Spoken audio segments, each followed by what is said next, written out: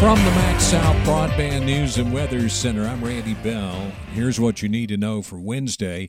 Storms continue pushing across Mississippi this morning. The National Weather Service reported several confirmed tornadoes overnight, but not much damage so far. In Sharkey County, near Valley Park, a home was damaged, and the resident there needed assistance in getting out. In Adams County, 8 people were trapped in a house after a possible tornado came through the Cranfield community east of Natchez.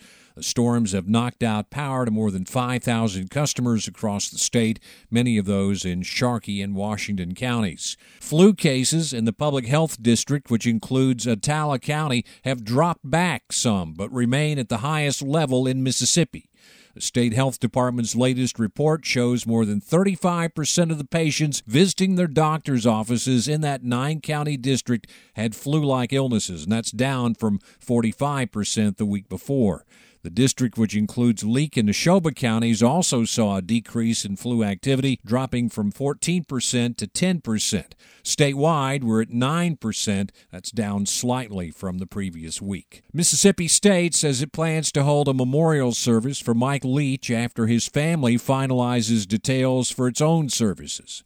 The voice of the Bulldog football team says Leach's legacy is clear. He was an innovator. He created the air raid, which has in some way, shape, or form now found its way into every level of football, from high school all the way to what they're doing in the NFL. Neil Price says the weekly radio show that he did with Leach was a real experience. I always said I was kind of like Briscoe Darling when Andy Griffith would come to visit the Darlings up in the woods. That he'd sit down and pick up a guitar, and Briscoe would say, "Just jump in where you can, Sheriff, and hang on." That was kind of my approach to those hour-long interviews on Thursday nights. But Price says Leach was approachable and generous with his time, even with people he didn't know. Oftentimes, that request for an autograph or a picture would turn into a conversation.